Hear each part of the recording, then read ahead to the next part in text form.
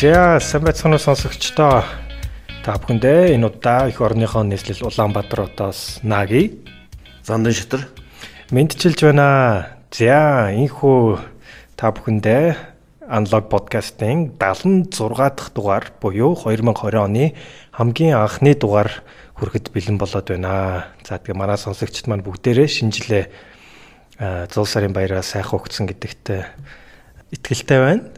За тэгээд шинэ жил одоо 2020 оны хамгийн анхны энэхүү дугаараараа бас нэгэн сонирхолтой номыг бас маш сонирхолтой нэгэн уншигчтай хамтран уншиж байгаа Наги миний хувьд бол маш сэтгэл өндөр байна. Тэгэхээр энэ удаа зочин уншигчаар Зандан шатар ах маань оролцож байгаа. Та бүхэн маань Улсын хурлын дарга Зандан шатар гэдэг нэрээр та мэдэх бах. Гэхдээ энэ удаа бол Зандан шатар ах маань өөрөө одоо ном сонирхогчийн хувьд те судлаачийн хувьд ардчлалтай холбоотой бид нэг нь өөртөө бас холбоотой бас нэг сонирхолтой номыг сонгон уншихад бэлэн болоод байна. Тэгэхээр ер нь энийг номноо эхлэхээс өмнө бас ингээд хэлэх хэрэгтэй л да. Би Зандан шатар ахта 2015 оны 3 сард анх уулзчихсан те. Та санаж байгаа бол та Стэнфордын сургуульд одоо visiting scholar буюу те зочин судлаачаар тэнд ажиллаж байсан.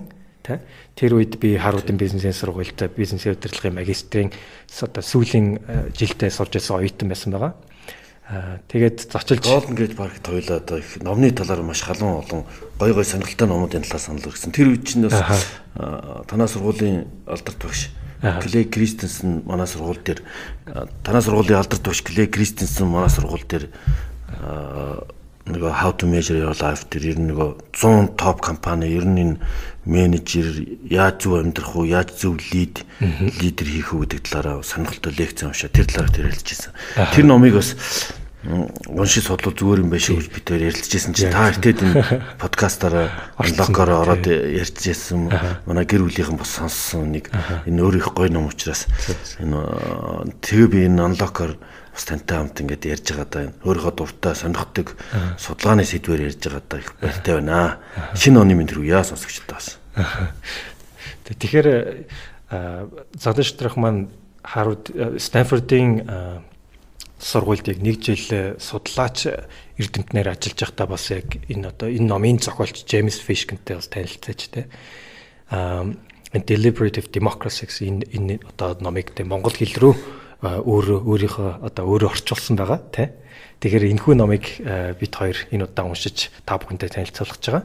Тэгэхээр энэхүү номын маань нэр бол When the People Speak: Deliberative Democracy and Public Consultation буюу хүмүүс үзэл бодлоо илэрхийлэх үе. Зөвлөлдөх ардчлал ба олон нийтийн зөвлөгөөн гэсэн нэгэн сонирхолтой номыг та бүхэндээ бэлдээд байна л та. Тэгэхээр ямар ч гэсэн ном руу орохоос өмнө Джеймс Фишкенийг бас танилцуулах хэрэгтэй бах тий. Тэгэхээр Джеймс Фишкен маань Стэнфордын сургуулийн одоогоор бол харилцааны шинжлэх ухааны тэнхимийн эрхлэгч мөн Стэнфорд дахь зөвлөлдөх ардчлалын төвийн захирал мөн улс төрийн шинжлэх ухааны профессор хүн байгаа.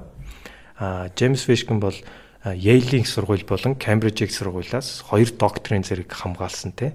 Зөвлөлдөх ардчлал гэдэг энэ концептыг гаргаж ирээд энэ талаараа барал 10 гаруй бүтээлийг олон нийтийн хүртэл болгосон те. Тэгээд мөн энэ зөвлөлдөх ардчлал гэсэн энэ концепт маань 20 гаруй Монголыг оруулаад те 20 гаруй орнуудад ингээд хамгийн гол нь ажил хэрэг болоод улс төрийн шийдвэр гаргахад нь те ингээд тус болсон байгаа те.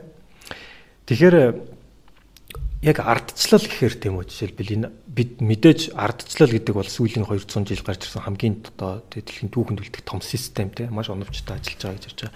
Тэгэхээр энэ маш олон оронд энэ ардчлалаар ингээд ороод явж байгаа. Монгол ч гэсэн сүүлийн 30 жил ардчлалаар бид нэр явж байна. Энэ дээр хамгийн гол нь бас ингээд ямар алдаа оноо гарч байгаа юм те.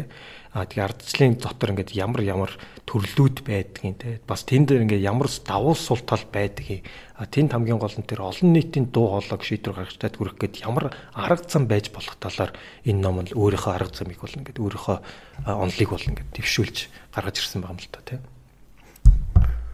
Тэг ер нь ардчлал гэдэг бол ардын засаг, ард түмний засаглах гэсэн утгатай засаглалын хэлбэр. Грекийн үгийн үндэс нь бол демос гэж олон нийт ард түмэн гэсэн үг.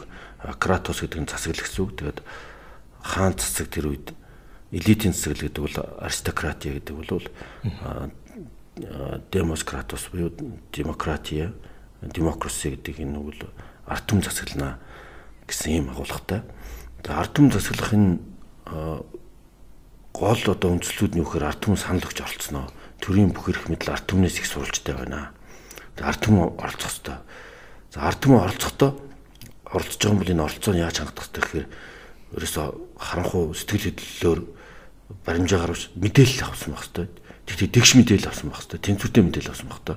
Өөрөлдвөл хоёр өөр санал бодол, 2 юм уу 3 олон өөр санал бодлын талаар тэнцвэртэй мэдээлэл аваад тэгээ өөрийнхөө өнцгөр харж дүгнээд за энийг бид дэмжиж байна гэж саналаа илэрхийлэхийг арчил гэж үзнэ. Гэтэл харамсалтай нөгөө трилема буюу одоо ер нь өнөөдрийн арчлалын хямралын нэг гол шалтгаан нь энэ сошиал медиа, энэ орчин үед ч ерөөсө хүмүүс итгэн өмшүүлэх PR, за тэгээ хар PR гэж манайхан ч нэрлэдэг болцсон ятгалга ийм урлаг шинжлэх ухааны түвшинд хүрээ төгөлжсөн.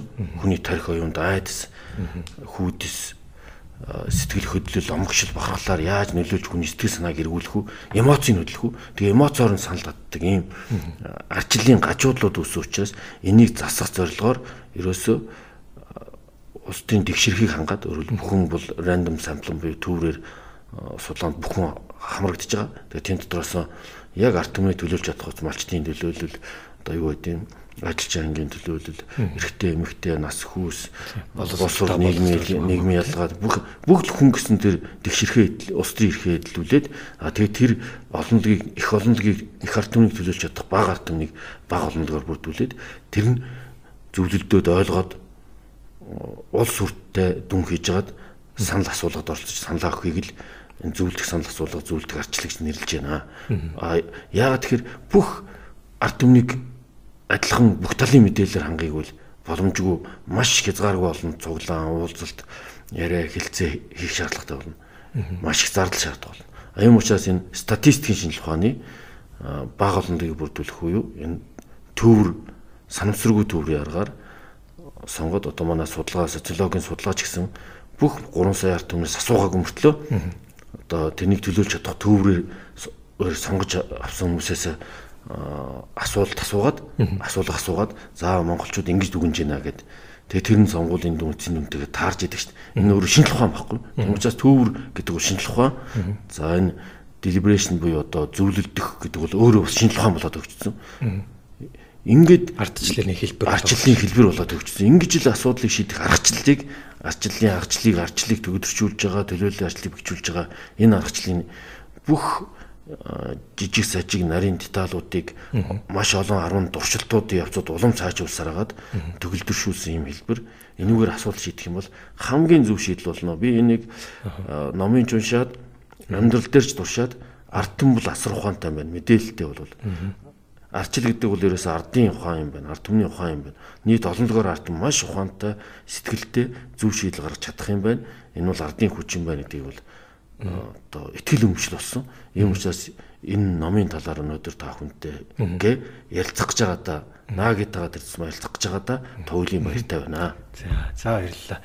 За тэгвэл одоо ерөнхийдөө бол яг энэ номын гол амин сүнслийг нь зандаж тарах маань та бүхэнд базаа хэлчлээ. Тэгээд олныг нуршил гэдэг бол хоёлаа ингээд номондоо оръё. Ном маань ерөнхийдөө бол 6 бүлгээс бүрдэж байгаа. Тэгэхээр бид хоёр бүлэг ингэж хувааж аваад ярих болноо. За тэгэхээр бүгдээрээ ямар ч гэсэн эхний бүлэг рүүгээ орцгоё. Эхний бүлэг маань Democratic Aspiration буюу ардчлалын одоо тэмүүлэл хүсэл эрмэлзэл гэсэн бүлэг байгаа. Тэгэхээр энэ ном маань Deliberative Democracy буюу зөвлөлдөх ардчлалын талаар те. Тэгэхээр энэ зөвлөлдөх ардчлалд хүрэхэд ямар асуудлууд тулгарч байгаа. Яг хамгийн гол нь ардчлалынхаа бас ямар үнэт зүйлийг энэ зөвлөлдөх ардчлал ингээд гаргаж ирж байгаа. Яг тэрийг хангуулах гэж байгаа те.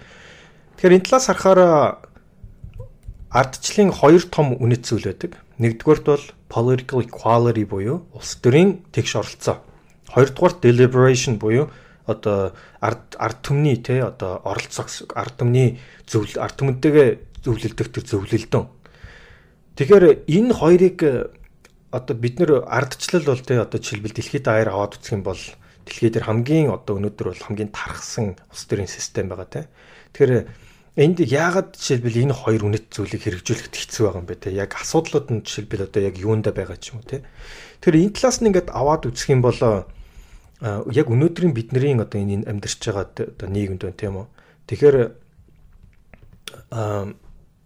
ард түмнийг бүх нэгсэндээ олон нийтийг альва улс төрийн гаргаж байгаа шийдвэр ч юм уу те. Тэрний ингээд бүх мэдээллээр нь ингээд бүгднгийн шударгаар бүгднгийн тэгшээр ингээд хангах эсвэл тэр мэдээллийг авах ингээд ерөөсө боломж бол гардаггүй мэн л да. Тэгэхээр яг ингээд практик талаасаа харсан гэсэн бүгдээрээ тэр улс төрийн гарч байгаа шийдвэрийн талаар цогц мэдээлэл авах нь баг боломжгүй тийм үү. За тэгээд дээрэс нь хүмүүс улс төрийг ингээд хоорондоо ярилцахтаа ч юм уу ерөөсө улс төрийн адилхан үзэл бодолтой хүмүүстэйгээ л улс төр ярих дуртай.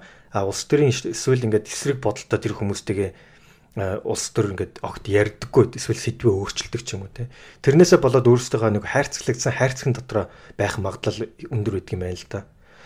Тэгээд дээрэс нь нэгэнтэй л олон нийттэй одоо ард түмэн маань тэрхүү улс төрийн ч юм уу гаргаж байгаа тэр одоо шийдвэр бодлогыг хангалттай мэдээллийг нь авч чаддаггүй эсвэл авдаггүй те эсвэл тэр талаар сонирхдаггүй ч юм уу. Тийм учраас улс төрийн ямар нэгэн зорилгоор те жишээлбэл тэрхүү хүмүүсийн одоо мэдээлэл хомсыг нь ашиглаад манипуляц хийхэд одоо айгуу тийм бэлэн эсвэл эмзэг байдаг юм байна л да. Тэгэхээр одоо манипуляц гэдэг нь одоо жишээлбэл те одоо альва улс ерөөсөө ард түмнийг ингээд мэдээллийн хомс байдлыг нь ашиглаж өөрөөгөө ямар нэгэн бодлогыг хэрэгжүүлэх ч юм уу эсвэл нэг тал руу одоо нэг өөрийнхөө төр хүсэж байгаа тал руу түлхэх ч юм уу те ямар нэгэн тэр маркетингийн арга барил стратегийг ашиглаад те одоо тарих угаах ч юм уу те тэр тэгэх одоо боломж нь ингээд нээгдсэн байдаг юм байна л да. Тэгэхээр дээрэс нь одоо орчин үеийн технологи байна тийм үү одоо жишээлбэл Facebook ч байдаг юм уу интернет альва тэр одоо фейк ньюс гэж яриад байгаа тэр худал мэдээллийг одоо тараахад тийм үү бас нэг хүчин зүйл болчихдөг юм байна л да. Тэгэхээр бүр одоо 2008 онд Америкийн нэгдсэн улсын ерөнхийлөгчийн сонгуульд тухайн үедээ Сенатын гишүүн Обама өрсөлдөж байсан байгаа. Тэгэхээр Обамаг мусульман шашинтай гэсэн худал мэдээлэл эсвэл Обамагийн сонгогчдод сонгуул маргааш болох гэж байгаа сонгуулийн өмнөх оройн маргаашийн сонгуул одоо болохоо боллоо ч юм уу те эсвэл ингээд өдөр нь өөрчлөгдсөн гэх нь худал мэдээллийг амархан одоо тарааж исэн жишээ нэ те. Тэгэхээр ийм манипуляцд ард түмэн одоо олон нийт маань өртгөхөд ингээд маш эмзэг байдаг учраас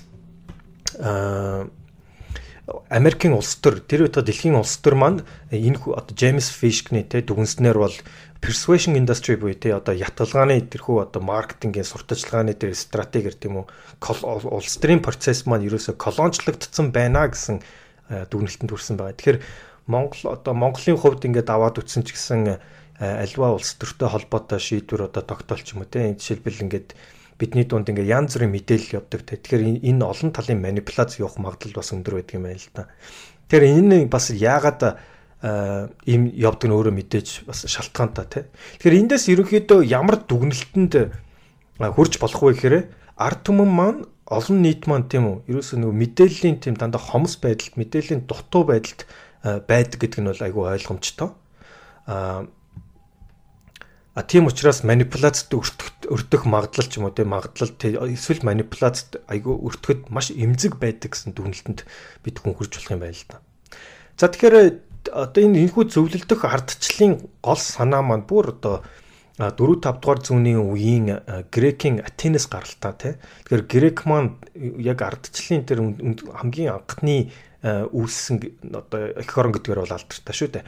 Тэгэхээр тэр үед яадаг байсан бэ гэхээр 500 ард түмний төлөөлөл гарч ирээд тэр төрийнхөө гаргах тэр томоохон шийдвэрүүдийг хоорондоо хилцэж жагаад те гадаа театрт амфитеатр гэж ярьдаг те тэр үнд хилцэж жагаад гаргадаг байсан юм байна л да. Хүмүүсээ сонгохдоо хүртэл ингээд тийм санаандуу төврийн аргаар 500 хүнээс сонгоод те тэгээд тэрэнд ингээд солигдож явдаг юм байсан юм байна. Тэднэр тэгээ хоорондоо нийлж одоо олон талаас нь ярьж зөвлөлдсөний эцэстээ төрийнхөө шийдвэрийг тэр ард түмний төлөөллүүд нь өөрсдөө гаргаад ингээд явдаг байсан юм байна. Тэгэхээр эндээс бол энэ одоо зөвлөлтөг ардчлалын гол санаа нь тэрнээс үүдэлтэй. За тэгэхээр энэхүү зөвлөлтөг ардчлалыг тэгвэл ингээд олон нийттэй тэгвэл зөвлөлтөхөд тийм үү ямар хэлбэрүүд байж болох вэ гэж байна. Тэгэхээр мэдээж ардчлал яагаад өөрөө ажилдаг вэ гэх юм бол яг тэр ард түмний гарч ирсэн төлөөлч юм уу тэр ард түмний дуу хоолойд одоо гарч байгаа тэр төрийн шийдвэрт тийм үү хурж тэдний төлөө гарч явах ёстой. Хэрвээ тэгж чадах юм бол ардчлал жинхэнэ утгаараа тэгвэл одоо бэлээ болж ин хөгжиж ин гэсэн үг тийм үү.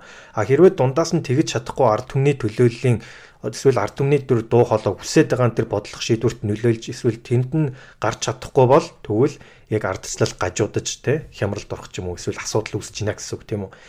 Тэгэхээр нэгэнтээ олон нийт масс маань тийм үү ингээд ерөөсөд мэдээллээр хизээж одоо зөв баланстай альва шийдвэр гарч байгаад хоёр талаас нь харсан дүгнэлт хийж болохоор анализ хийсэн тийм мэдээлэлд нэгэнтээ авч чадахгүй юм чинь тэгвэл тэрийг ард түмний дундаас тийм үү яг төлөөллийг нь тэр одоо шинжлэх ухааны үндэслэлтэй одоо random sampling буюу одоо random sampling гэдэг чинь одоо за юу гэж орчуулж байгаа вэ? Тийм одоо санаандгүй төврийн аргаар тийм үү одоо энэ бол бүх төрлийн шинжлэх ухаанууд дээр бүгдэн дээр нь одоо ашиглагддаг шүү дээ. Санаандгүй төврийн аргаар одоо хэдэн зуун хүн мэдгийг 500 хүнийг сонгоод тэр хүмүүст хамгийн гол нь хоорондоо хилцэх, ярилцах тэр балансчлуулсан бүх мэдээллийг өгөөд тэрний өмнөөс яг одоо тухайн бодлогот тийм үү аль шийдвэр нь тухайн ард түмний төлөөлөл гаргах уу тэрийг олон нийт тэр одоо орны бүх ард нийтийг төлөөлж гаргах шийдвэрийг тийм үү илүү тэр зөвлөлдөг санал асуулгаар гаргах нь илүү оновчтой гэсэн одоо хувилбарыг энэ хүн дэвшүүлж гин гэсэн үг л дээ За тэгэхээр энэ дотор 8 хувилбар байж болж байгаа юм тий. Одоо жишээлбэл яг олон нийттэй одоо санал бодлыг аваад тий одоо тэгж зөвлөлтөд 8 хувилбар байж болно. Мэдээж тэр олон нийтийн санал бодлыг нь тийм үү хоёр хувааж байгаа юм л да. Нэгдүгээр болохоор яг түүхий тий тэр хүмүүс одоо жишээлбэл хаа нэгтээ зүгээр дуулсан эсвэл уншсан ч юм уу тий эсвэл хөршөөсөө сонссон тийм үдээл дээр үндэслэж шийдвэрээ гаргах тий. Нөгөөх нь болохоор хоорондоо зөвлөлдөөд те одоо тухайн шийдвэрийг гаргахад олон талаас нь нөгөө хараад тэрний судалгааг нь уншаад тэгсний үр дүнд яг бодиттой шийдвэр гаргахыг гаргах тэр нэг хувилбар байна те тэгээд хүмүүсээс сонгох талаас нь болохоор мэдээж те би оролцъё гэдэг өөрийгөө сонгох нэг хувилбар байна түрүү нөгөө төврийн аргаар те санамсаргүй төврийн аргаар сонгох одоо яг шинжлэх ухааны үндэслэлтэй сонгох нэг байна эсвэл өөр ямар нэгэн групп сонгодог ч юм уу ахмадын группийг сонгоч залуучуудын төлөөллийг авчиж гэдэг юм уу те нэг тийм сонголт эсвэл ерөөсө бүгднгийн тэр чигт нь ингээд оруулчаа ард нийтийг бүгднгийн оруулъя гэдэг ч юм уу те ялангуяа энэ нь болохоор олон улсад ингээд бас хэрэглэгддэг нэг жишээ шүү дээ те одоо ялангуяа одоо томоохон шийдвэрүүдийг гаргахад те одоо тухайн улс одоо тусгаар тогтнолоо тунхаглахын тулд те одоо олон нийтийн санал асуулга явуулаач гэдэг юм. Тэгэхээр тэр санал асуулгууд хамгийн гол нь бүгдийг нь хамарчгаараа дандаа тийм хүмүүс нь түүхийн мэдээлэл дээр үндэслэж гаргасан шийдвэр болдго юм байна л да. Тэгэхээр мэдээж тэр хүмүүстэй яг бүх мэдээлэл нь байгаад те яг балансчлсан мэдээллийг аваад олон талаас нь судалж хоорондоо хилцэж те янз бүрийн мэдээлэлтэй янз бүрийн үзэл бодолтой хүмүүсийн хоорондоо ингээд хилцсэний үндсэн дээр тэр хүний гаргаж байгаа шийдвэр бол түүхийн мэдээлэлээр гаргаж байгаа шийдвэр хоёр магадгүй шал өөр хоёр асуудал баг тийм үү. Тэгэхээр одоо мэдээж бид нэр альва улс тийм үү тэр ард түмнийхээ олон нийтийн зөв шийдвэрийг яаж гаргуулах гэх юм бол илүү мэдээлэлтэй бодит үндэслэлсэн суур судалгаан дээр үндэслэлсэн те мэдээлэлтэй ард түмэн зөв шийдвэр гаргаасаа л гэж хүсэн шүү дээ. Тэгэхээр яг тэр шийдвэрийг яг тэр нэгэнтэл масс ингээд бүгдэнд нь мэдээлэл өгч чадахгүй юм чинь зөвхөн яг нэг тэдний төлөөлөл яг шинжлэх ухааны үндэслэлтэйгээр санамсаргүй төврийн аргаар сонгосон тэр 500 ч юм уу 600 ч юм уу мянган хүн нь төлөөлж гаргах нь илүү оновчтой гэсэн яг энэ 8 хувилбарын нэг дээр нь тэр гарч ирж байгаа юм л да. Тэгэхээр энэ хувилбарууд дотроо бол мэдээж янз бүрийн давуу сул талуудтай байгаа те. За одоо 2 дугаар бүлэг рүү орж байна. За 2 дугаар бүлэг ардчлалыг шинжлэх трилема буюу трилема гэдэг маань бол одоо 3 хүн сонголтоос аль нэгийг нь сонгох. Энэ трилема гэдэг дилема бол нэг атсан шалаа гэдэг шиг аль нэгээ сонгох байдаг бол трилема бол хүндрэлтэй одоо хүлээж авахгүй тааламжгүй 3 хувилбараас аль нэгийг сонгох. Зэрэг хэрэгжүүлж болдгоо энэ 3 гурвалсан хүндрэлийг асуудлыг хэлж байна гэж хэлж болгоно. Тэгэхээр энэ ардчлалын шинжлэхэд учирдаг энэ 3 сорилт 3 хамгийн чухал асуудал юу гэхээр нэгдүгээрт нь улс төрийн тэгшэрх энэ талаар ярьсан.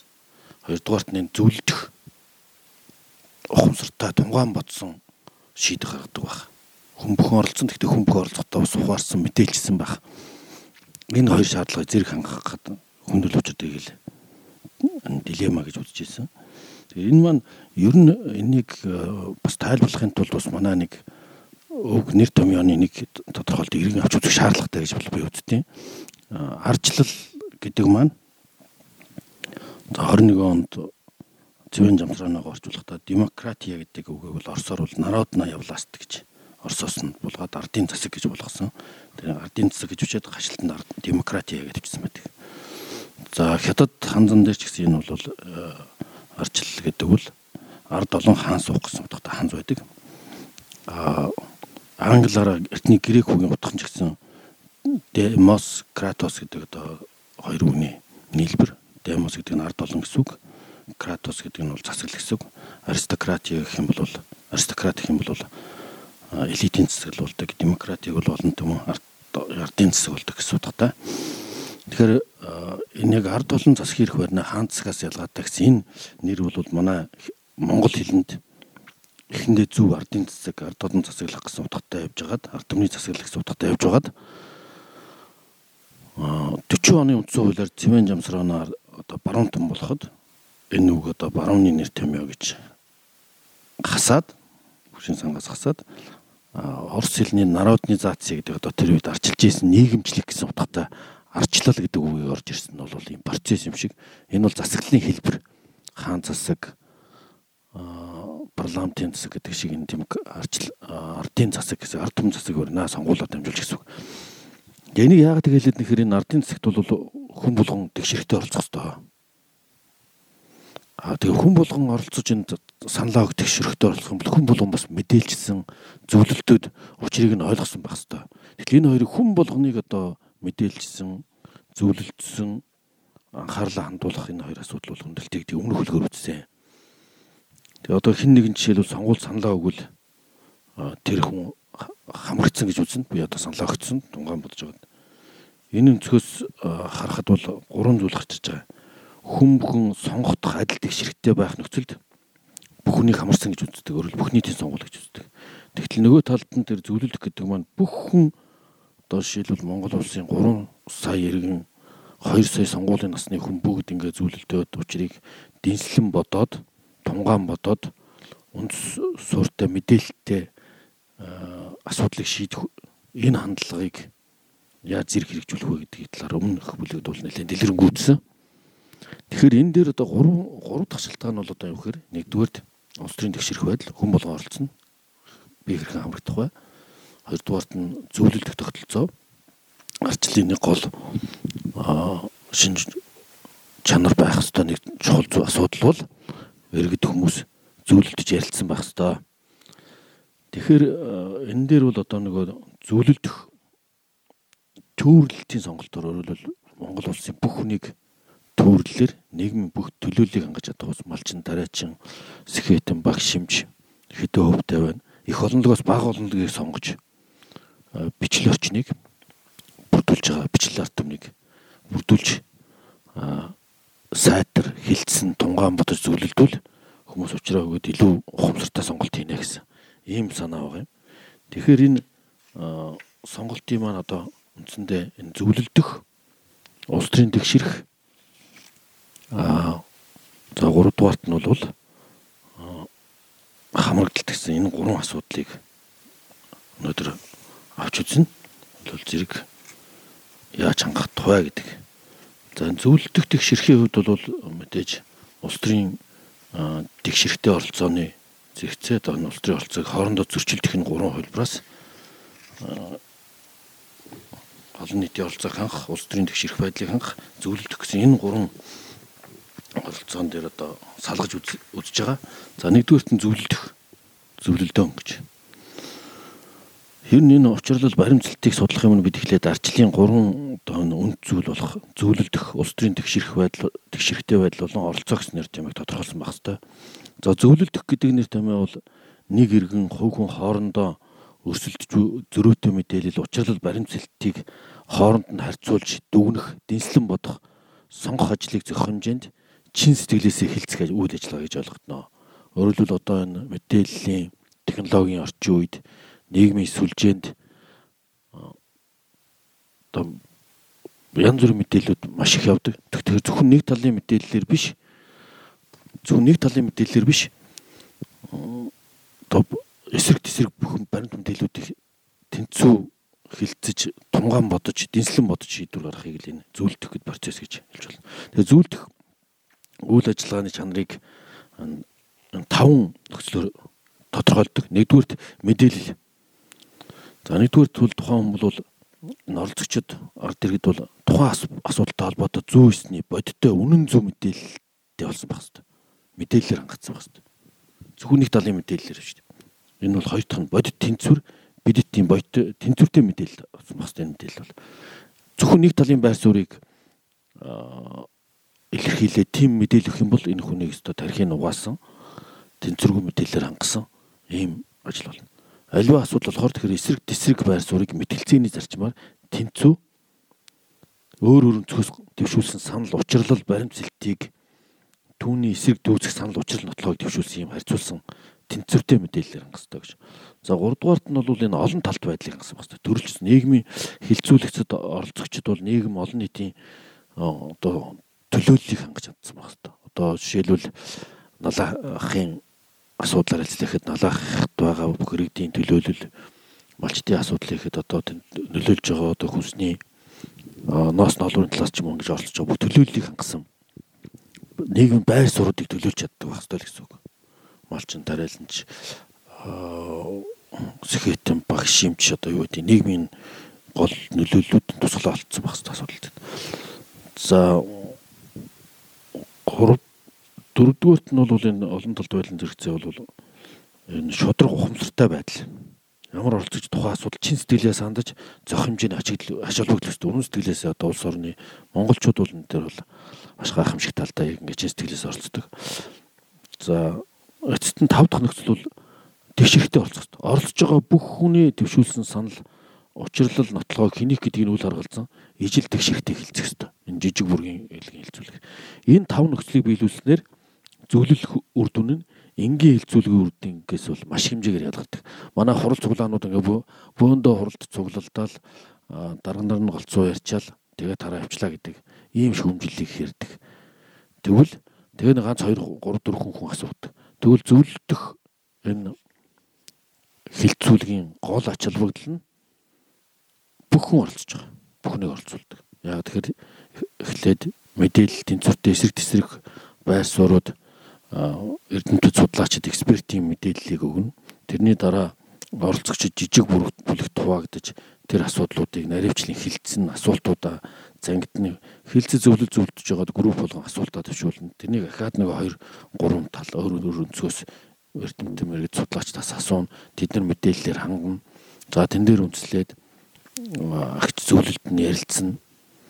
Ингэж одоо нэлээд тийм технологитой энэ 5 нөхцөлийг хангасан технологитой ачаалал ашиг тус хоёрыг хослуулж тэгээд таатай орчинд бүрдүүлж энэ зөвлөлдөх процесс явж байгаамаа. Энэ бол одоо энэ зөвлөлдөх одоо маш чухал элемент. Энийг бол дэлгэрэнгүй тайлбарласан байгаа. За 2 дугаарх нь улс төрийн дэвширхийн талаар бол манайх Джон Стюарт Милл төлөөлийн засаглал бүтээлийг хийх нэгж асууж ирсэн. Ер нь засаглалын асуудлыг яагаад нэг өгөөмөр сайхан сэтгэлтэй дарангуулагч даалгаж болохгүй вэ гэж. Заавал төлөөллийн арчил байх шаардлагатай юм. Өнөөдөр хүмүүс ч бас нэг сайн хүн тавьжул болж байна гэсэн нэг юм хандлага байдаг. Тэгэхээр энэ улс төрийн асуудлыг хөндөрлөхтэй анх бүгд найрамдах улс гэдэг бүтээлтэй хэлцэж ирсэн. Эртний гүн, грекийн гүн хатан Платон бичиж байсан. Ер нь энэрнгүү дарангуулагч нь өөргөө амжилттай биелүүлж чадсан тохиолдолд хүмүүс иргэд ямар төрлийн хүмүүс болж болдог вэ? Тэгвэл бүх хүмүүс бол үзэл бодолгүй, бодож сэтгэж чадваргүй, бүх асуудлыг бусдаас шийдвэрлүүлж хөвшигт бол аливаа асуудлыг хамтран бүлгэрээр шийдвэрлэх чадваргүй болж хуурна гэсэн үг үү гэж хариулт өгдөг. Өөрөөр хэлбэл тийм нийгэмд иргэдийн идэвх санаачлага, цаваа сэргэлэн байдал, мэдрэмж эрхчлөө бол хомигддог. Энийг бол одоо дэлхийн олон орны жишгээс харж болно. Тэгэхээр энэ иргэдийн оролцоо гэдэг бол өөрийгөө хөгжүүлж яд юм байна. Зөвлөлт гарчлуулах хүмүүсийг хөгжүүлж байждаг. Тэгэхээр ерөөсөө тэр триллиама буюу гурванлсан сонголтуудын хувилбар ямар байх вэ гэхээр за олон нийтийг хамарсан арчлал гэж үзье. Одоо референдум бүх нийт. Тэгээ бүх хүн бол маш ухаантай мэрэгчлэлтийн эксперт байж чадахгүй гэж манайхан шүүмжилдэг шин. Энэ дээр бол улс төрийн тэгшэрх байдал бол хангагдаж байгаа юм. Оролцоо бол хангагдаж байгаа юм. Гэхдээ тэд ямагт зөв шийдвэр гаргаж чадахгүй юу гэдгийг Брексит толсон. Өөрөлдөө бүх нийтийг хамарсан арчлал буюу референдум бүх нийтийн шууд арчлал бол ийм зүрх талтай байна.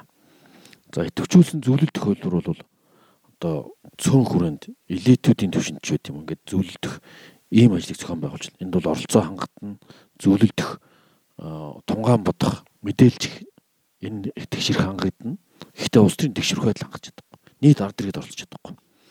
За бичил орчин дох зөвлөлдөх буюу энэ цөөнх бүлийг цуглуулад зөвлөлдөх юм бол бүх нийтийн оролцоог хангаж чадахгүй гэсэн.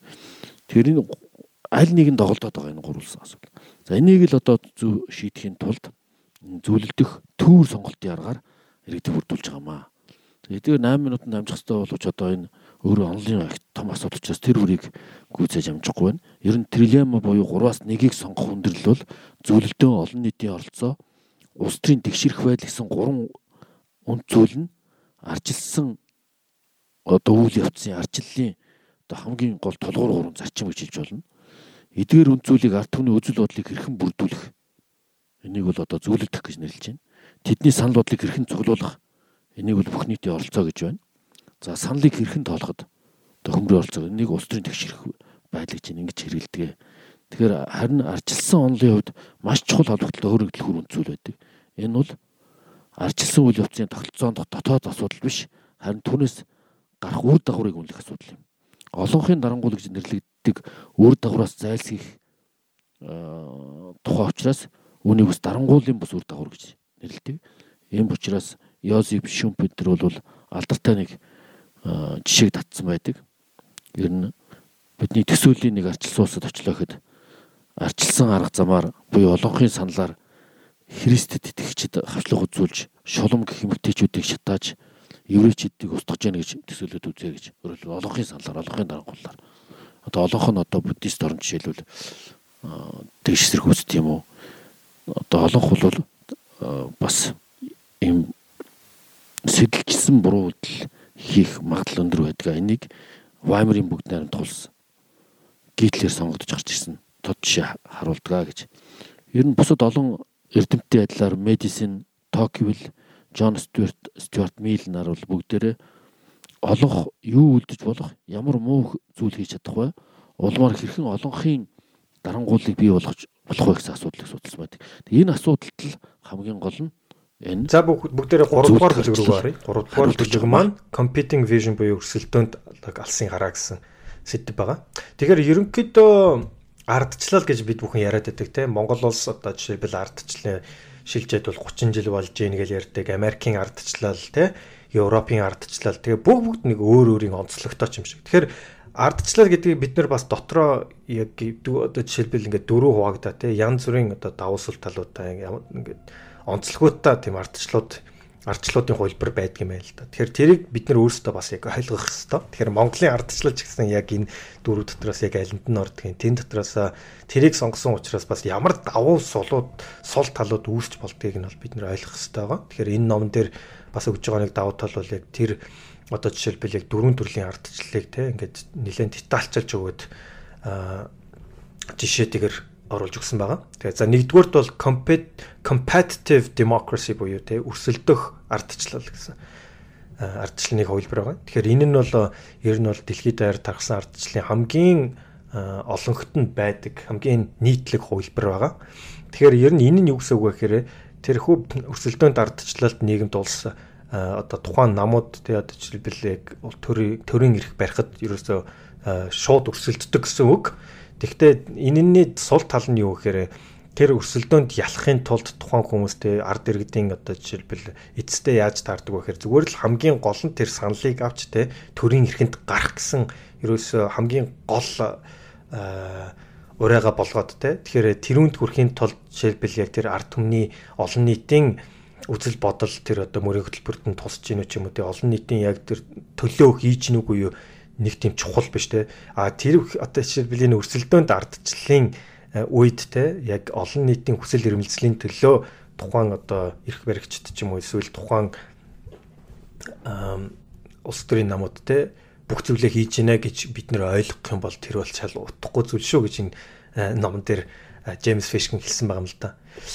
Тэгэхээр яг үүн дээр үндэслээд тэр энэ дээр ямар магадлал илүү байдаг вэ гэхээр яг тэр өрсөлдөөнд ардчлалын үед тухайн одоо эрх барихгаар өрсөлдөж байгаа тэр намууд ч юм уу хүмүүс хоорондоо тий ард түмний одоо мэдээллийн хомс одоо мэдээллийн дутмаг байдлыг нь ашиглан тий өөрсдийнхөө одоо санал авахын тулд эсвэл ялахын тулд ерөөсөө манипуляц хийхэд бэлэн тэрийг маш сайн одоо маркетинг сурталчилгааны аргаар тий дээд зэрэгт ашигладаг юмаа гэсэн санааг бас энд бас тосгож өгсөн байгаа. За тэгээд тэгэхээр энэ өрсөлдөөнд ардчлал нь бол яг улс төрийн тэгш оролцоог хангаж байгааг бол хангаж нь яг гэвэл бүгдээрээ саналаа очоод өгөх бүгэн боломжтой нөгөө талаас зөвхөн олонхын төлөө бүх шийдвэр одоо non tyranny гэж ярьдаг олонхын төлөө шийдвэр гаргадаг тэр боломжийг нь бас хаах боломжтой. Гэхдээ зөвлөлдөөн байна уу? Тэгээ бүх хүмүүсийн тэр одоо дуу хоолойны оролцоо байна уу гэдэг дээр бол хоёул асуултын тэмдэгтэй байдаг юм байна.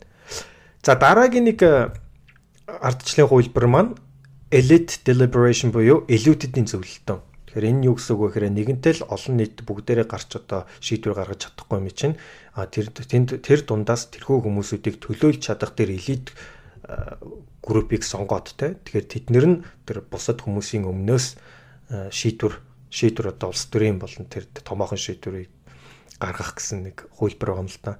Тэгэхээр энэ дээр яг зөвлөлдөөн болж ийнэг бол зөвлөлдөөн болно те нэгэнтэй л тэр сонгогдсон цөөхөн тооны хүмүүс чинь альва гаргаж байгаа шийдвэрийг олон талаас нь хараад те судалгааны үндсэн дээр те олон хоорондоо ярилцаж тунгасны хүчинд эцэст нь гаргаж байгаа шийдвэр гэхдээ нөгөө талаараа бас яг олон нийтийн яг одоо хүсэл эрмэлзэл ч юм уу те тэдний ашиг сонирхолд зориулж гаргаж гинөө гэдэг маань өөрөө бас яг нөгөө асуултын тэмдэгтэй байж болно те уул нь бол яг хуу тэр хүмүүсийг гаргах зорилго нь бол тий олон нийтийг төлөөлөх тэр нь бол үнэн. Гэхдээ бас тэрүүн дээрээ тэгэхээр энэ нь яг ингээд практик дээрээ тий одоо жишээлбэл тухайн хүний ашиг сонирхолд яг тэр ард түмний ашиг сонирхолтой нийт чинь юу гэхэд асуултууд бол гардаг тийм үү. За тэгээд дараагийн нэг хувилбар болохоор participatory democracy буюу тий оролцооны ардчлал гэж байгаа. Тэгэхээр энэхүү ардчлалын хувилбарын хамгийн ерөөсөө гол зүйл нь болохоор ард түмэн те олон нийт маань мэдээлэл нь сайн байна уу муу байна уу тэр талаар ойлгосон байна уу ойлгоогүй нь хамаагүй те ерөөсөө тэр хүмүүс тухайн шийдвэр гаргадаг ч юм уу ямар нэгэн байдлаар л оролцох гэсэн одоо урайндор те тэгэхээр энэ дээр одоо хамгийн сонгодог жишээ юу байж болох вэ гэхээр одоо олон нийтийн тэм санал асуулгад байдаг шүү дээ те тэгэхээр бүх хүмүүс одоо өөрсдөө одоо мессежээр одоо тэн дээр одоо хариу өгдөг ч юм уу эсвэл бүх хүмүүс тэнд одоо сонгуулж байгаа юм шиг очоод тийм үгүй гэж хариулдаг те. Гэхдээ энэний бас нэг сул тал нь те тэгэхээр түрүүн гэд хэлсэнчлэн хамгийн гол нь тэр олон нийт маань шийдвэр гаргахдаа тэг янз бүрийн мэдээлэл төр үндэслэж зарим нь магадгүй ихэнх нь тухайн улс төрийн намуудаар ч юм уу улс төрийн хүчнүүдээр те илүү манипул одоо мэдээллийн те одоо дэндүү нэг талаа барьсан мэдээлэл төр үндэслэж шийдвэр гаргасан байгаа те тэр талаараа баахан маркетинг сурталчилгаа хийгээд хүмүүсийн тархийг угаатсан ч юм уу те. Тэгэхээр тийм магадлал байдаг учраас ерөөсө бүх олон нийтээрээ одоо санал асуулгад оролцоод өгөхөд бол ингээд хүмүүс хамгийн гол нь түүхийн мэдээлэл дээр те үндэслэж шийдвэр одоо гарчдаг юм байл да. Тэгэхээр хэрвээ тэр хүмүүс одоо тийм төгс төгөлдөр орчинд тийм үү жишээлбэл бүх юм одоо болж үздэг тийм нийгэмд амьдарчилсан гэж үзэх юм бол бүх мэдээлэлтэй шударгаар яг баланстаа олон талаас нь харсан тийм бүгдээрээ тэгж жагаад шийдвэр гаргах юм бол магадгүй шал өөр шийдвэр гарах бах те. Тэгэхээр мэдээж тэр нь магадгүй хамгийн оновчтой те. Тэгэхээр яг үнэн практик дээр болохоор те олон нийт бүгдээрээ шийдвэр гаргахад бол ихэнх нь дандаа түүхийн мэдээлэл төр үндэслэж гарчдаг учраас асуудал үүсдэг юм байна л да. За тэгээд дөрөв дэх хувилбар болохоор одоо Джеймс Фишкний өөрийнх нь гаргаж ирсэн хувилбар байгаа. Энэ бол deliberative democracy буюу зөвлөлдөх ардчлал гэж. Тэгэхээр ардчлалын тэр нэгдүгээр улс төрийн бүгднгийнх нь тэгш оролцоо, хоёрдугаарт яг ард түмэнтэйгээ олон нийттэй зөвлөлдөж тэр хүмүүст өөрсдийнх нь дуу хоолойгоор хамгийн ашигтай оновчтой тэр хувилбарыг энтэй баланстай мэдээлэл өгснийхаа үндсэн дээр гаргаж байгаа тэр шийдвэрийг бол илүү зөвлөлдөх ардчлаа гэж энэ хүн тодорхойлж гаргаж ирж байгаа юм л да. Тэгэхээр энэ нэгэнтэй л одоо энэ зөвлөлдөх ардчлал дээр те одоо олон нийт бүгдэнд нь тэгш хүртээмжтэй тэр мэдээллийг те одоо хэдэн сая хүнд хүргээд одоо шийдвэр гаргах боломжгүй юм чинь тэр хүмүүсийн төлөөллийг deliberative poll буюу тийм одоо зөвлөлдөх санал асуулгаар те одоо жишээлбэл түүрийн аргаар санамсаргүй түүрийн аргаар те ард түмнээс одоо төлөөллийг ингээ бүгд ингээ сонгож аваад цөөхөн тэр 400 чинүүдийг 500 хүний орчинд нь хооронд нь одоо дотор одоо тэр 500 хүнийг нэг газар хагасууданд сайн цуглуулад ч юм уу те бүх талын мэдээлэлээр нь хангаад шудраг хангаад тэгээд тэр бүх процессыг нь болохоор олон нийтэд те нээлттэй ил тод явуулаад тэр хүмүүс одоо тухайн гаргаж байгаа шийдвэрэнтэй давуу сул тал өөр ямар альтернатив те хувилбарууд байж болох уу тэр бүгдийг нь авч хилцэж хоорондоо ярилцаж тунгаасны үндсэн дээр өөрсдийнх нь гаргаж байгаа шийдвэр бол хамгийн оновчтой шийдвэр байх болно. Тэгж чадсанараа ард түмний дуу хоолой бас мөн санаа бодолт хүсэл эрмэлзэл маань тэр гарч байгаа шийдвэр дээр хамгийн оновчтойгоор гаргах болно гэж энэ хүн тодорхойлсон хувилбар нь болохоор зөвлөлдөх ардчлал юм аа. Дөрөвдүгээр бүлэг зөвлөлдөх ардчлалыг бодит амьдралд яаж хэрэгжүүлэх вэ гэсэн бүлэг байна. За энд бол олон нийтийн хүрээллийг бодит амьдралд ойртуулахтай холбоотой асуулт байна. Энэ бол дөрвөн асуулт тавигдана. Нэгдүгээр цар хүрээ нэр бах вэ? Хоёрдугаар хэрхэн бодож тунгаадаг вэ хүмүүс? За гуравдугаар гажуудлаас яаж зайлсхийх вэ? Давмгайллын олонхын асуудал үүсвэл яах вэ? За гажуудлаас яаж зайлсхийх вэ? За ямар үр дүнтэй явах вэ? Ямар нөхцөлд хэрэгжих вэ? Энэ бол жинхэнэ бодит амьдралд хэрэгж байгаа практик асуултууд юм. Тэгэхээр энэ цар хүрээний хувьд бол ер нь энэ түрүүний хэлсэн арчлалын 3 триллион 3 сонголтыг зэрэг хангах энэ зөвлөлдөх арчлалын аргачлалыг сонгосноор цар хүрээр байна. Бүх толуудыг оролцуулж байна уу? Ямар арга замаар ард түмний нийт дуу хоолой болж үзэл бодлыг нэлэрхийлж чадах вэ? Хоёрдугаар энэхүү хослол буюу одоо зөвлөлдөх олон нийтийн оролцоо гэдэг хоёулыг хангаж чадсан тохиолдолд аливаа асуудлыг сайдэр дэнслэн бодох боломжтой болж байна уу? Бид зөвлөдөөний үйл явцыг үнэлж дүгнэх зорилгоор зөвлөдөх чанарыг үнэлж цэгнэх шатлуур зүйлүүдийг тодорхойлох шаардлагатай. Өөрөөр хэлбэл оролцоо ямар байна, төлөөлөл ямар байна, яг тэр сонгогдож ирсэн хүмүүс маань төвөр мөн байна уу? За 3 дугаарт хэрв энэ зөвлөлдөх болно олон нийтийн оролцоог хангах хослол хэрэгжсэн тохиолдолд ямар үр дагавар гарах вэ? Оролцогчдод өргөн олон нийтийн харилцаанд ямар үр нөлөө үзүүлдэг вэ? Хамгийн гол нь аливаа асуудлыг бодлого тусгаж болох уу? Мөн бодлого тодорхойлолтод нөлөөлөх үз олон нийтийн яриа болгож болох уу гэдэг асуудлууд байна. Жишээлбэл энэ ардчил үндсэн хуулийн асуудал үр дүнд хүрлээ.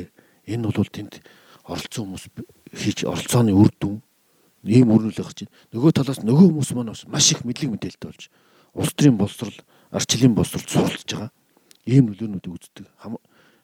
Нэг өөр өнцгөр хардаг болдог. За дөрөвдүгээрт улс төрийн ямар нөхцөл байдалд эдгээр нь хэрэгжих боломжтой вэ?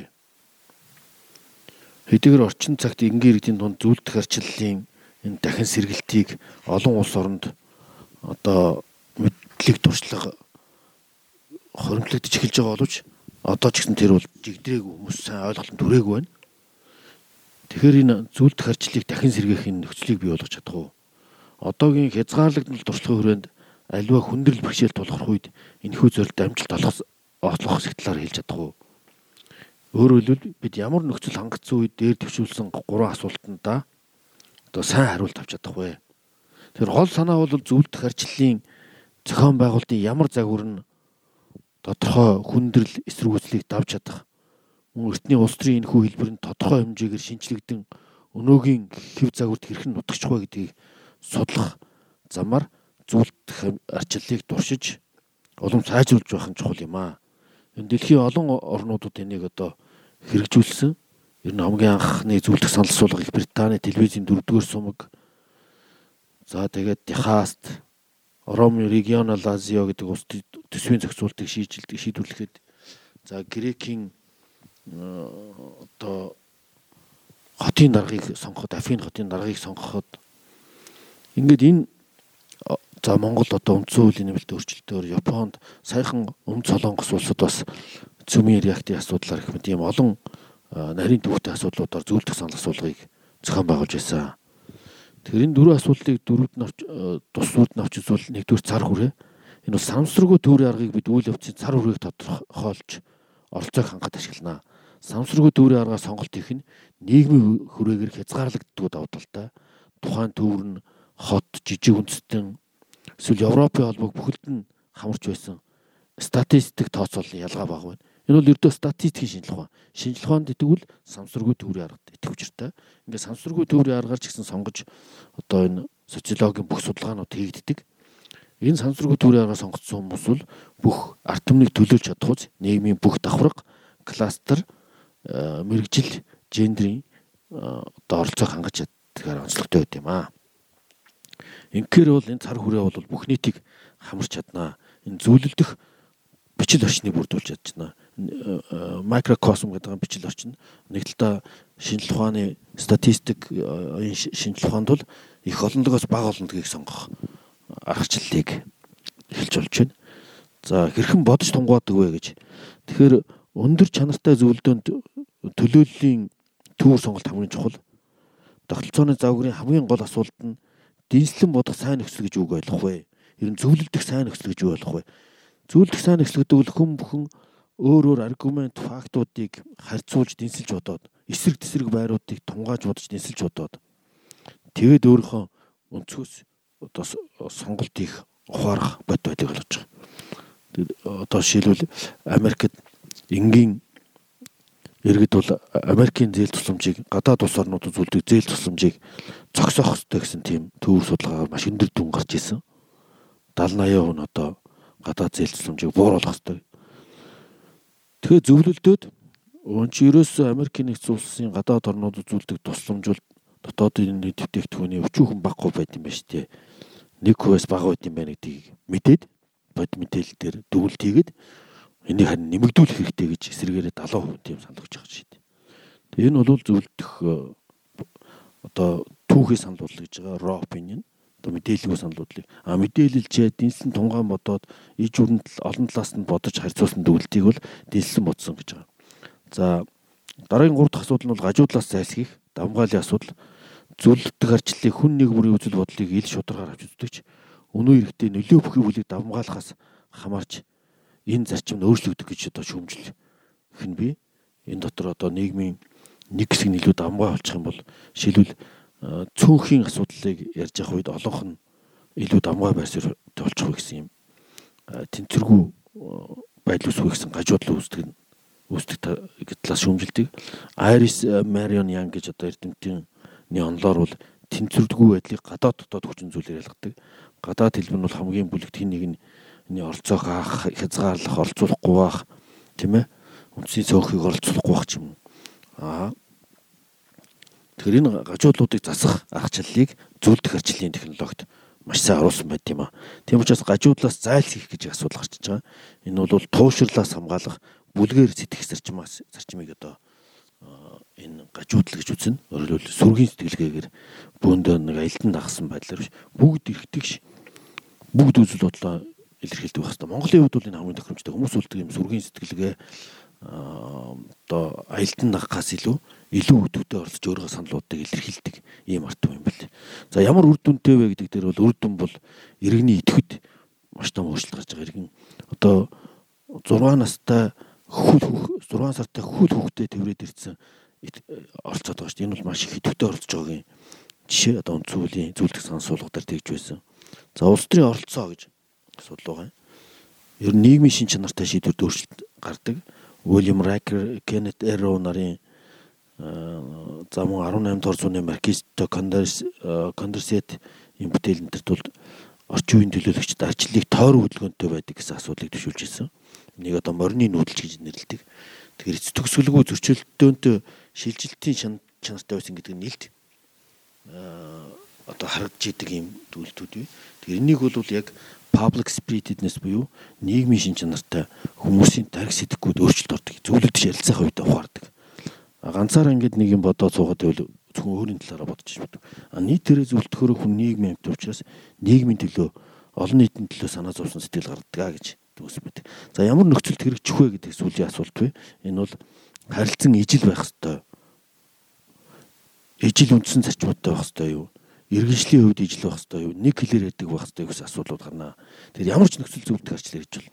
Жишээлбэл одоо бичиг өсөхгүй улс орн 50% бичиг өсгөхтэй ард түмэн бичиг өсөхгүй хүмүүс диктофоноор бичүүлээд хэрэгжиж байсан. Европын галбооны зөвлөлт санал суулгаад өөр хэлээр яддаг хүмүүс ирээд зөвлөж байсан. Тэгээ хүмүүс бол ярилцж зөвлөж болдгоо. За тэгэхээр бүгдээрээ одоо 5 дугаар бүлэг рүүгээ оръё. Тэгэхээр 5 дугаар бүлэг маань making deliberation consequential буюу энэхүү зөвлөлтөөнийг хэрхэн амжилттай болгох вэ? Түүнд одоо амжилттай болгоход ямар хувилбарууд байж болох вэ? Ямар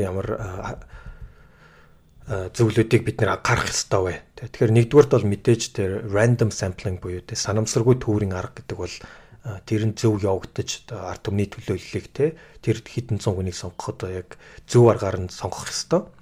Тэгэхээр энэ бол ингээд зөвхөн энэ улс төр энд одоо зөвлөлтөг ардчлалд гэлтгүү те ерөөсөө нөгөө бүх төрлийн шинжлэх ухаанууд дээр ингээд одоо нэгэнтэй л хэдэн сая хүнийг бүгднийг нь оролцуулах боломжгүй учраас тэр хүмүүсийн яг шинжлэх ухааны хамгийн гол нь санамсаргүй төврийн аргаар зөв сонгож чадах юм бол хэдэн тэрбум хүн ч вэ хэдэн сая хүн ч вэ те тэднийг нэг 500 хүн бол ингээд яг шинжлэх ухааны үндэслэлтэд хангалттай төлөөлж чаддаг.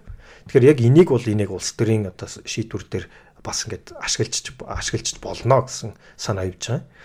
Тэгэхээр мэдээж тэрнээс гадна хүмүүсээ сонгосны дараа яг энэ бүх процесс маань яаж хийгдэхээс бүх юм одоо амжилт нь бол хамаарна те. Тэгэхээр мэдээж ингээд ард түмний төлөөлөл дундаас нэг за 500 хүн одоо жишээлбэл Монголоос дотроос ингээд сонгодог ч юм уу те. Тэгэхээр бүх аймагаас янз бүрийн ингээд харж байгаа те. Яг санамсаргүй төврийн арга шүү дээ. Тэгэхээр одоо жишээлбэл ховдоос ч юм уу те. Ингээд 20 хүн сонгогдсноо хөвсгөлөөс 2 хүн байж болно. Яг бол санамсаргүй хин хаана сонгогдохоос хинч мэдэхгүй шүү дээ. Тийм дотор ямар ч төвшингийн хүн байж болно. Боловсралгүй бүгдээрээ холилдол ороод ирнэ гэсэн үг. Тэгэхээр тэр хүмүүсийн хооронд нэг газар авчраад тэр хүмүүсийг яг хооронд нь зөвлөлдүүлээд те тэр янз бүрийн санаа оноотой боловсралтай хүмүүс байгаа. Тэрнээс хамгийн гол нь бүгдийг боловсралтай болгох гэдэг байгаа биш. Хамгийн гол нь тэр ард түмний бүх янз бүрийн төлөөлөл маань хоорондоо үзэл бодлоо ямар нэг юмнаас ичилгүй айлгүй те хоорондоо хуваалцаж тэрийгэ бүгдийг нь ойлгож тэрнийхээ төвшөнд одоо дахин одоо тэр шийдвэр гаргахад нөлөө одоо өөрийн саналаа өгөх те. Тэгэхээр тэр процессыг бүгднийг одоо шудраг одоо мэдээллээр хангахтаа ч гэсэн балансчлсан те. Олон талаас нь зөвхөн нэг талыг бариагүй, нэг талын улс төрийн намын шийдвэр ороогүй тийм орчныг бүрдүүлж, тийм мэдээллээр хангаж энэ маань зөв ажиллана. Тэгэхээр энийг мэдээж шудраг явуулахын тулд олон нийтэд ингээд маш ил тод телевизээр бүгднийг шууд дамжуулах хэрэгтэй байдаг. Тэгэхээр телевизээр ингээд дамжуулна гэдэг маань хүмүүстэй олон нийт тэр яг процессыг бүгднийг нь үзэж тэр процессыг зөв шудраг явагдаж гинөө гэдэг дээр өөрсдөө одоо харна гэсэн үг те. Тэгэхээр альва зүйлийг ингээд ил тод нээлттэй болох тусмаа янз бүрийн одоо асуудал гарах магадлал нь бага гэдэг шүү дээ. Тэгэхээр мэдээж тэр хүмүүс бас ингээд нэгэнтээ тэр хичнээн их оронд нь хэрэгтэй шийдвэр болгож яг тэр хүний тухайн өдөр тутмын амьдралд нь жишээлбэл тийм нэг ач холбогдолтой биш ч юм уу байж болно те. Тэгэхээр тэрийг нь одоо засахын тулд те одоо жишээлбэл эдийн засаг талаас нь тэр хүнийг одоо идэвхжүүлэх хэрэгтэй байгаа. Тэгэхээр бусад орны жишгүүдээс ингээ харах юм бол тэр хүмүүсийг идэвхжүүлэхэд тулд те тухайн одоо ахс үдэн санд тэр санал асуулгад оролцсон гэдэг те жишээлбэл мөнгө шагналаар урамшуулдаг ч юм уу тухайн хүмүүс одоо хөдөө орон нутгаас ирж явахад бүх зардлыг нь тэгээд даагаад те авчраад санал асуулгад оруулах тийм одоо орчныг ингээд бүрдүүлдэг юм байна. Тэгэхээр ингэж бид нар чадах юм бол улс төрийн тэр тэгш оролцоо тэгээд дээрэс нь хамгийн гол нь тэр сайн тунгааж үзэж байгаа тэр хоорондын тэр зөвлөлдөөнийг тэ одоо хоёр тэр ардчлалын тэр хоёр үнэт зүйлийг нь тэ хангаж чадах юм байна.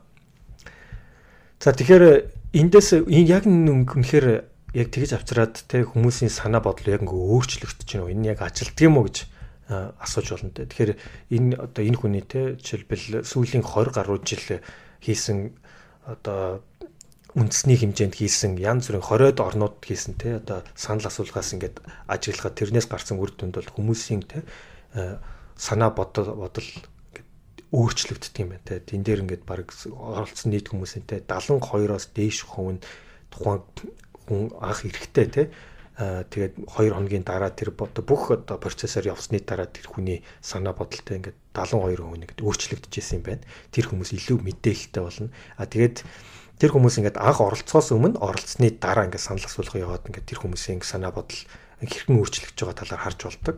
Мөн түнчлэн тэр хүмүүс одоо тэр гаргаж байгаа шийдвэрийн талаар ч юм уу те илүү нөгөө тэр бодиттой одоо зүйлүүдийг мэдж байгаа талаар нь сурсан ойлгосон талаар нь ингээд одоо сорил явуулдаг юм л да, тест авдаг юм л да. Тэр тестэнд те тэр хүмүүсийн зөв хариулж байгаагаас нь хамаарат зөв хариулж байгаа нь ингээд тэр тестээр гараад ирнэ шүү дээ.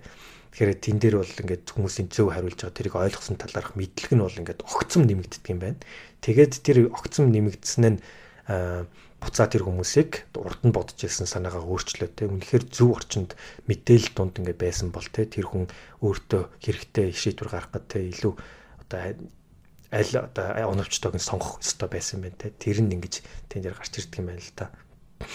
За тэгээд энийг хэрвээ за тэгвэл энэ одоо зөвлөлдөх санал асуулгын ардчлалыг ингээд өөрийнхөө системдээ нэвтрүүлээд яаж институт дотроо те бүт одоо төрийн бүтц дотроо оруулж болохгүй гэсэн дараагийн асуулт мэдээж гарч ирнэ те.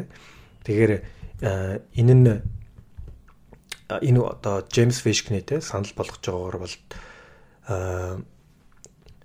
засгийн газрынхаа ч юм уу те төр дотроо ямар нэгэн тийм яг зөвхөн улс төрөөс ангид тусгаар бие даасан тийм одоо ард түмний санал асуулга явуулдаг тийм одоо агентлаг ч юм уу тийм институт байх ёстой. Тэгээд тэр институтсэнтэй өөрийгөө мэдээж авилах ч юм уу улс төрийн намын эрхшээлд орохоос ч юм уу бүрэн хамгаалсан байх ёстой.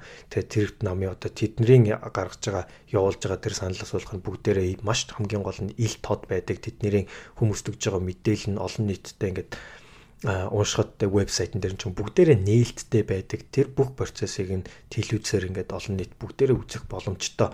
Тэгж хэрвээ явуулж чадах юм бол энийг одоо төрийнхөө тэр бүтцтэй оруулаад тэг оновчтой ашиглаад ард түмний одоо саналыг тийм үү одоо тухайн төрийн гаргаж байгаа шийдвэр болгонд нь ингээд оруулаад явах бүрэн боломжтой гэсэн санааг дэвшүүлж байгаа. Тэгэхээр энэ дээр бас нэг сонирхолтой жишээ байгаа. Тэрийг заавал бас хэлэх ёстой болов гэж бодод байна л та. Тэгэхээр 1999 онд Австрали улс нэг тийм олон нийтийн санал асуулга явуулсан байгаа. Тэгэхээр үндсэн хуулиудаа тэр өөрчлөлт оруулсан юм байна л та. Тэгэхээр үндсэн хуулийнхаа өөрчлөлтөд эдгээр юуг оруулахыг хүссэн бэ гэхээр та бүхэн мэдэх бол Австрали улс маань хуучин бол Их Британи улсын те Англи улсын колони байсан. Тэгээд тэрнээсээ ч одоо үлдсэн нь гэх юм уу да одоо хүртэл одоо нэг улс төр нийгмийн системд нь бол Английн хатан хаан те энэ улсын одоо ерөнхийлөгчийг нь орлож явдаг те одоо бэлэг тэмдэг маягийн те бэлэг тэмдэг талаасаа ч гэсэн одоо хүртэл байдаг. Тэгэхээр энэний оронд өөрөөсөө бид нэр шууд сонгодог ерөнхийлөгчтэй болох уугүй юу гэх те. Гэт энэ хоёр асуулт одоо тэгэхээр нэгсэндээ тэр Английн хатан хааныг одоо хүртэл бид нэр те одоо head of the state буюу те одоо төрийнхөө дээдэр авч явах юм уу эсвэл өөрөөсөө одоо тэрийг болиод те үндсэн хуулиараа өөрчлөлт оруулад өөрөөсөө сонгодог одоо ерөнхийлөгчтэй болох юм уу ерөнхийлөгч гэсэн хоёр сонголтонд энэ зөвлөлдөх санал асуулгыг явуулсан байгаа. Тэгэхээр 347 хүнийг яг тэр санамсаргүй төврийн аргаар сонгоод авчраад 1-2 хагас бүтэн санд бүгдэнд нь одоо хуралдуулаад те 3 өдөр хуралдуулсан байгаа. Янз бүрийн жижигхэн одоо группүүдэд хуваагдаад энэ хоёр талыг нь олон талаас нь тэр судалгаануудын бүгдийг тайлбарлаж өгөөд олон талын хүмүүсийг нь ярилцуулаад те мэдээлэлээр одоо балансжуулж те зөв мэдээлэлээр олон талаас нь ингэж хангасан байгаа. Тэгээд гарсан шийдвэр дээр тэр одоо жишээлбэл хатан хааныг те өөрсдөө одоо хатан хаан хിവэр нь үлдэх шийдвэр дээр те 57-оос 73% нь хүртэл ингээд yes гэсэн хариултыг одоо өгсөн те. Тэгэхээр энэ нь зүгээр юу хэлж ийнө гэхээр одоо хүртэл хатан хаанууд Английн хатан хаан те одоо Австралийн одоо head of the state буюу те одоо төрийн дээд дээр бол ингээд одоо хүртэл байдаг. Хичнээн ондоо орно ч гэсэн тэр хуучин тэр колони үеийнх нь системд нь одоо хүртэл ингээл байж л байдаг. Тэрийг одоо яг олон нийтний санал асуулга гарч гисэн тэрийг хэвээр нь үлдэх шийдвэр ингэж гаргасан байдгийн. За 6 дугаар хуулийг хүнд нөхцөл байдал зөвлөлдөх нь ер нь олон нийтийн хилцүүлгийг бодтоор яаж өрнүүлэх вэ? Тэгэхээр одоо өмнөх сэдвүүдэд арчил төлөвшөөгөө орнуудад зөвлөлдөх арчлыг хэрхэн хэрэгжүүлэх талаар энгийн хэд хэдэн жишээг дурдсан байгаа. Бүгд найрамдах хятад ард улсын орон нутгад хэрэгжиж буй төслөх хөтөлбөрүүдэд энэ зөвлөлдөх санал асуулгыг амжилттай хэрэгжүүлсэн. Захиргаалтын засаглалтай улс орнуудад одоо энэ төвөр авах ажил бол илүү хялбар байх болцоотой байдгийг харагдсан байдаг. Зөвлөлдөх арчлан зөвлөдөх одоо бичил орчноос хамааралтай байх үед намын өрсөлдөөний аппарат, намын одоо өрсөлдөөн төдийлөн шаардлагатай байдгүй. Зөвлөлдөх арчлыг хэрэгжүүлэхэд хүндрэл учруулах хүчин зүйлийн талаар одоо дурдна. Энэ бол хуваагдмал нийгэм, divided society буюу одоо нийгэм дотор их хагалт зөрчилдөөнтэй юм хуваагдмал нийгэм. За 2 дугаарт нь захим ертөнц. За 3 дугаарт нь үндэстэн дамнсан болон олон улсын хилцүүлэг. Тэгэхээр энэ зөвлөлдөөний хэрэгтэл одоо гол хүндрэлүүд ямар учрах вэ гэхээр яг нөгөө зөвлөлдөөний чанарыг тодорхойлох шалгуур зөвлөлтүүдийг эргэж ярих шаардлага гарна. Энд бол мэдээлэл тухайн асуудалтай холбогдлолтой үнэн зөв мэдээлэлээр оролцогчдыг хангах, бит бодиттой тэнцэл бах, хилцүүлэгт харилцан өөр үзэл бодол, байр суурьтай талууд оролцсон мэтгэлцэх зарчмаар явах зарчим. За олон талт байдал хилцүүлэгт нийгмийн давхар бүрийн төлөөллийг эрхтгч байдлаар оролцуулах. За 4-т нь бол шудраг ухамсартай байдал хилцүүлэгт оролцогч талууд шудраг ухамсартай байдлаар оролцох. За 5-т нь бол эрхтгч байдал хилцүүлэгт оролцогч бүр одоо шудраг эрхтгч зарчмыг баримтлан санал бодлоо илэрхийлэх болцоотой байх гэсэн. Тэгээ энэ шалгуур үзүүлэлтүүдийг энэ хуваагдмал нийгэмд яаж хангах вэ гэдэг асуудал байна. Захим ертөнцөөр захим мэдээллийн ертөнцид мэдээллийн технологийн аж үйлдвэрийн 4-р хувьсгалын үед яаж нэг шийдэх вэ гэсэн юм төлөвлөлүүд гардаг. За үндэстэн дамсан болон олон улсын хэцүүлгүүд одоо Европын холбооны Европын олон улсууд энэ дээр чи нөгөө яг хувийн байр сууриас биш үндэстнийхээ байр сууриас асуудал ханддаг ийм хуваагдмал нийгмийг болгодог. За энэ хуваагдмал нийгмийн нөхцөлд бол энэ жишээлбэл Австралийн үндэсний арчилсан намтай хамтраад 2001 онд Австралийн уугуул иргэдийн асуудлаар зөвлөлт хэлцүүлэг зохион байгуулж ирсэн байлээ. Энэ төрөл нэг уугуул иргэд бол нэг абориген иргэдүүд. Тэгээ нэг зөвлөлдөх санал асуулга явахаар нийт хүн амтай холбоотой асуудал учраас бүх хамыг олцуулах болдог. Тэгэхээр абориген иргэд нь болохоор цөөхөн хүн байдаг. Самсруу төлөлтөөр орж болдог. Маш цөөх орох гэдэг дэрэгэр. Тэгээ энэ нөхцөлд бол одоо асуудлыг шийдэх гаргалгааг бол гаргаад абориген иргэдийн жижиг бүлгийн хилцүүлэгт 6 иргэн бусдаар нэмж оруулах замаар санал бодлыг сонсч ирсэн хувилбар бий. За ер нь бол хуваагдмал нийгэм Ирландын за Ромын гэмч энэ бол хөвчлийн ястан үндэстнүүдтэй холбоотой асуудлууд байдаг. За захим хоёр дахь асуудал бол захим марчлал. Онлайн хувьд шинжлэх ухааны төвөрлөлтөөр сонгогдсон оролцогчид онлайнаар захим хэлцүүлгээ бол маш зүйтэй зардал хэмнэ гэж бас үздэг. Гэхдээ хинтээ хамаарахаас үл хамааран хүмүүсийг зөв цагт нэг дор байлгахад тээврийн болон одоо бус зардлуудыг хэмнэх нь одоо боддгоо. Гэхдээ яг нэг нүүр тулсан ярилцлага биш учраас тархины шинжлэх ухаанд одоо нейросайенст бол бас юуны нүдээ харж ярилцаагүй ярилцлага бас бод дүн дүрхийг илэрхийлж чаддгүй гэж бас үздэг. Хүмүүс ер нь мессежээр зурсаар дамжуулан холбогддог, дуу хоолойгоор холбогддог ийм харилцааны олон хэлбэрүүд байна л да. Тэгэхээр энэ захин марчлал бол бас 2010 онд анхудаа Америкийн гадаад бодлого сэдвээр зохион байгуулагдаж ирсэн байлээ. За нүүр тулсан зөвлөгөөний төслийн үр дүнд иргэдийн бодоход хандлагад чухал өөрчлөлтүүд гарсан байдаг. Нүүр тулаагүй ярилцлагууд дээр бол сүүлд нь шинжилгээ үзэхээр тэрнээс оролцоонд харьцангуй бага байдаг. Тийм учраас иргэний мэдээлэл статистикийн ажил бүлэх үед дүр зураг илэрхийлэх захим зөвлөдөх санал асуулга явуулахад өөрөн гэсэн эрг сөрөг талууд байна.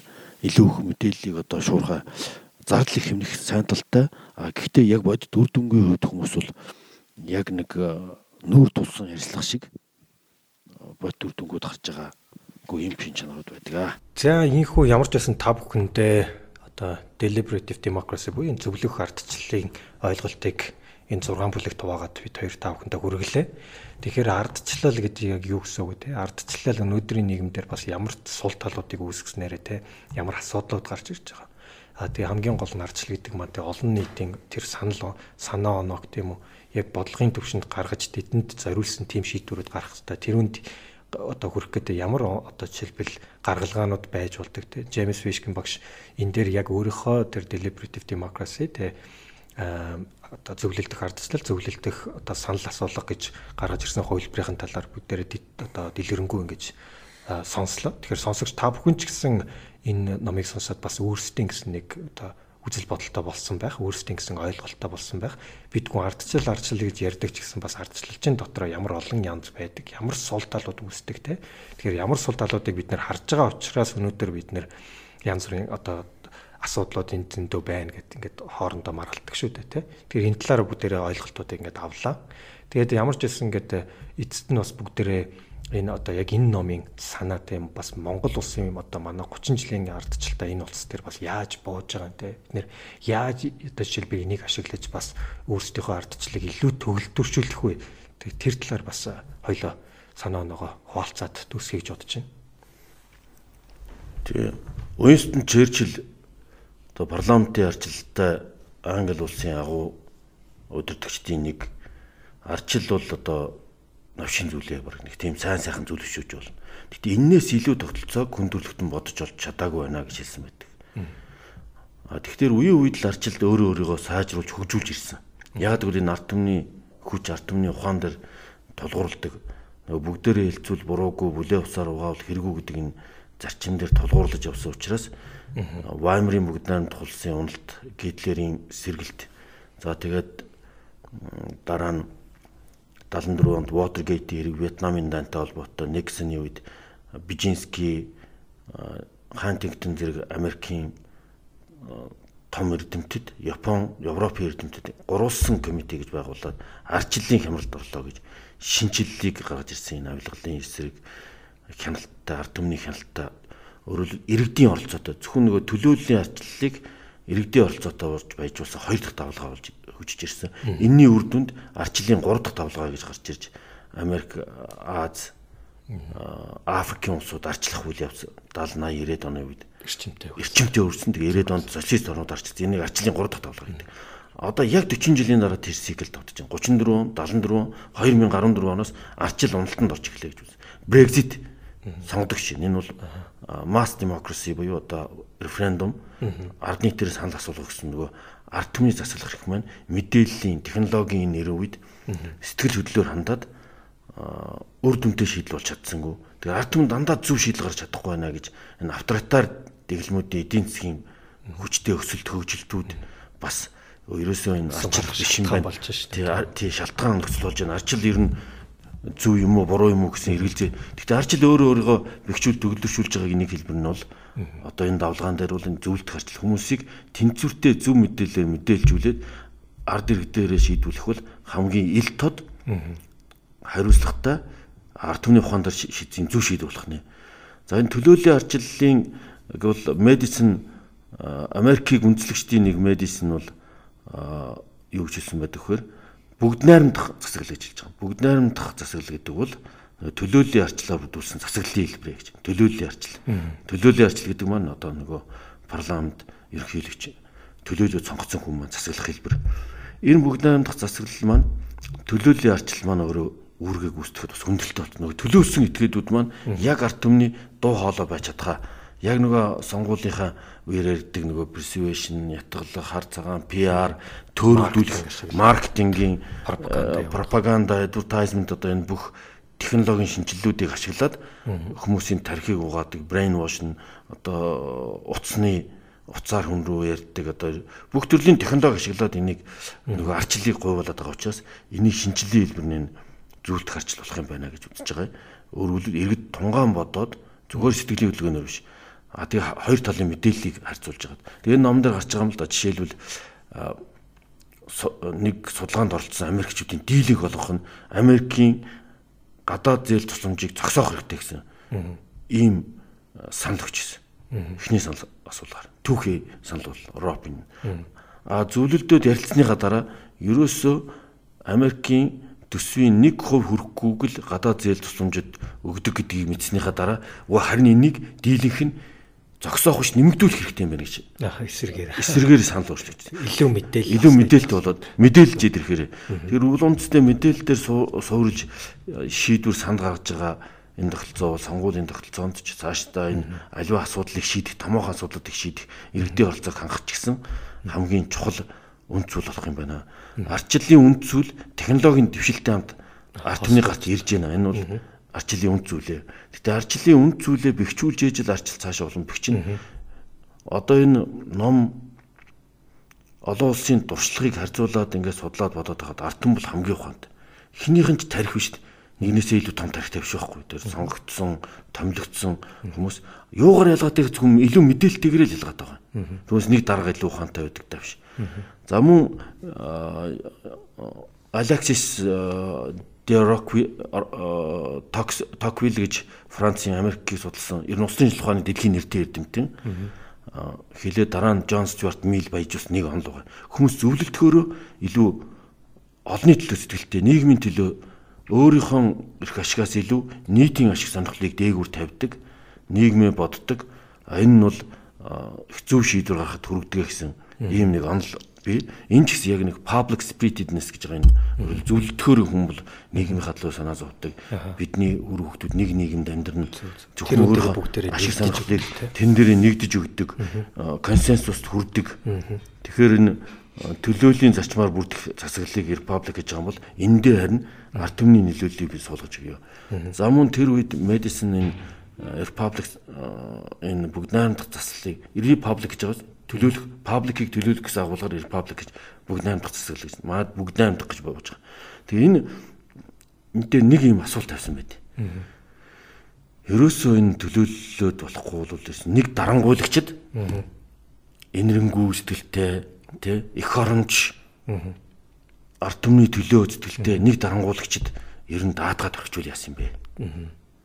Одоо ард түмэн ингээд бодоод гашлага зовоод ах ямар юм байна. Тэр хүн бүгдийг шийдэж байгаа. Тэгтэл социологийн шинжилгээнд ийм нийгэмд хүмүүс дуулууртай иргэн болж хувраад шинээр сэтгэх, бүтээлж байх энэ бүх одоо санаачлага алддсан байна. Хүмүүс зүгээр илүү Европ руу төхөж очдөг юм байна. Социализмыг хүмүүс хавчигдмал байна гэдэг чинь ерөөсөө тэр чөлөөт байдал алдагддаг. Нэг юм босоо нийгэмд над Оросын, Казахстаны эрдэмтдэр ярьж танаа залуучууд танаа бас амар нээлттэй ямар хурдтай өгч байна. Бид нөр газ, нефтийн баялагаараа л бид одоо ингээд эдийн засаг авч яваад хөгжиж байгаа гэдэг болохоос биш. Энэ том танаа хөрш орнууд ч гэсэн ингээд хөгжиж байгаа болохоос биш.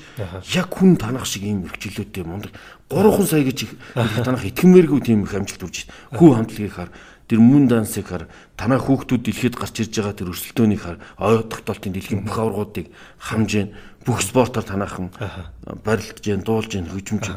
Эн чинь нэг арчлалын үнцэн. Түүнээс нэг байшин барилга гоё машин чинь зөвхөн бидний амжилт биш. Энэ хүний хөгжил empowered болцсон тэр хүмүүс яаж эрэгтэй эмэгтэйгүү хөшин залуугүй ямар одоо чадвартай болж энэ бол арчлалын үнц. Түүнээс нэг дарангуулагч гарч ирээд юм уу нэг хүн гарч ирээд нэг босоод тасалцаагаар улс нийгэм хөгжиж гэдэг бол хэдэн байшин баригдаж магадгүй.